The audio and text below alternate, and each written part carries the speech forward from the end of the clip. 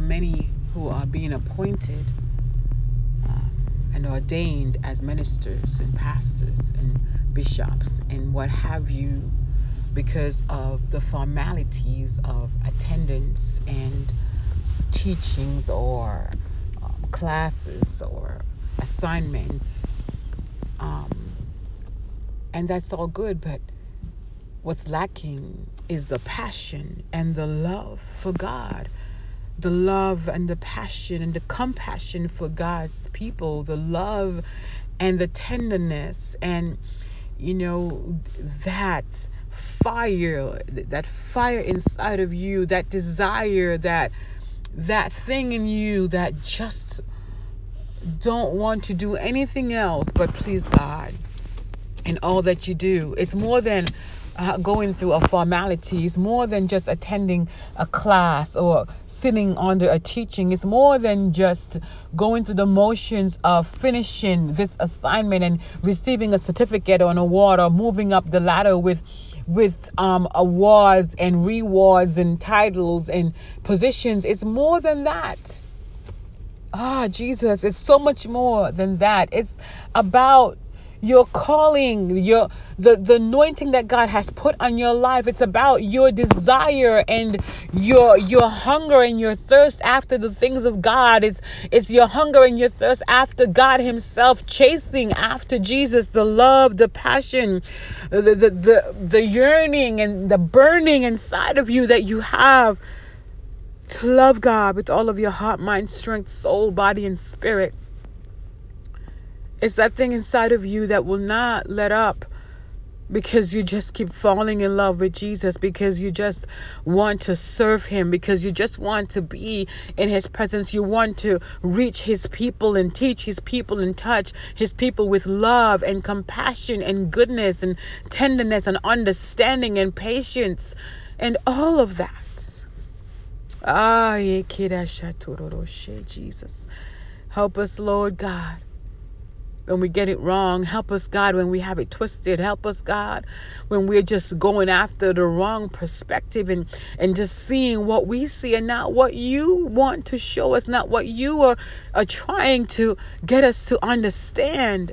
That we want to go our own way and lean on to our own understanding and just rest on our own thoughts and our own mindsets. But God, you are showing us a different way. That you are the way, God.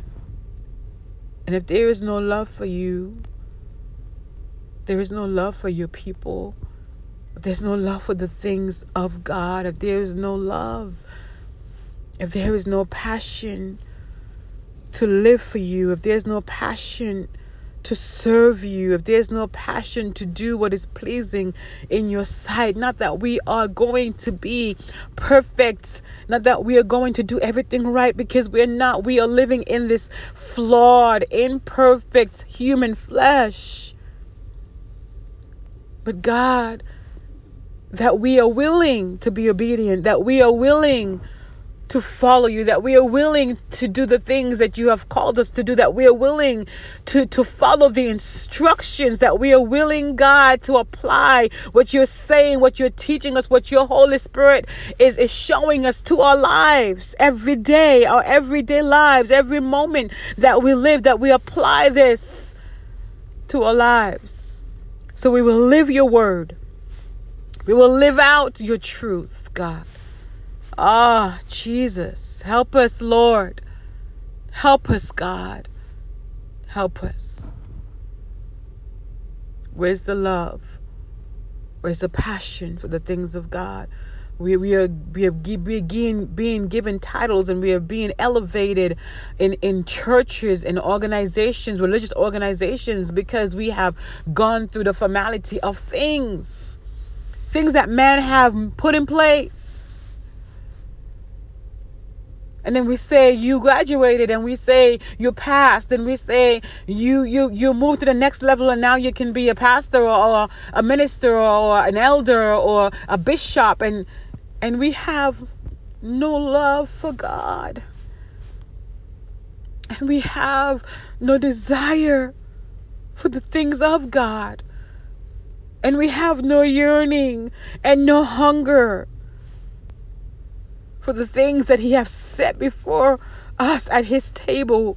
We don't even want to come to the table. We want to eat at our own table and do whatever it is that pleases our flesh. And Lord, help us, God. Help us.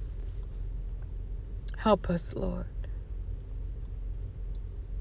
When we fall short, all of us, every single one of us. Help us, God. It's one thing to mess up and to fall short and to sin. When you have a strong desire and a determination to please God and to serve God, it's one thing to mess up that way. It's one thing to make that mistake and you ask for forgiveness and you move on, you get up and you go. But it's another thing to believe that it's okay to keep on doing what your flesh wants to do and have no accountability to God and have no responsibility to whatever you say you're called to. Jesus, help us. That's a whole other story, to live every day in the sin. To live every day doing the same thing that you know is not right to do. There's a difference in making a mistake and living the habit. God, help us. Help us, Lord, to get it right. Help us to do it right. Help us to want to. Help us to love you, God. Because if we don't love you, nothing else matters. You will love us no matter what. You have loved us. You've always loved us. But you're waiting for the reciprocation. You're waiting for us to respond. You're waiting. And if we have no love in our hearts for you, if we have no desire for the things of you, if we have no willingness or no fire, no yearning, no passion to please you and to do what you've called us to do what you have instructed us to do, and we have a problem. We are living in dangerous territory.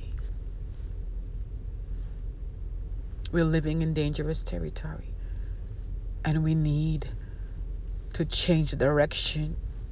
We need to pull out the compass for our lives, which is the Holy Spirit of God, and follow the tugging and the prompting and the leading of the Spirit of God.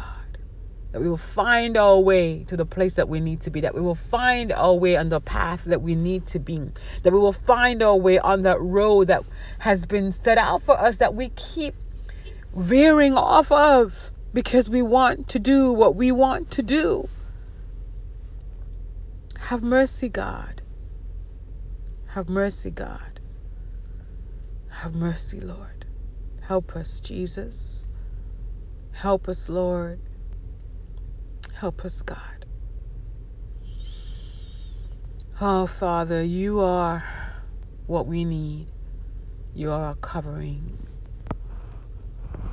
You are our covering. And we thank you. Let your will be done in our lives, Jesus. Let your will be done in our lives, God. And we will give you glory and honor. Clean us up. Clean us up, God. Wash us again.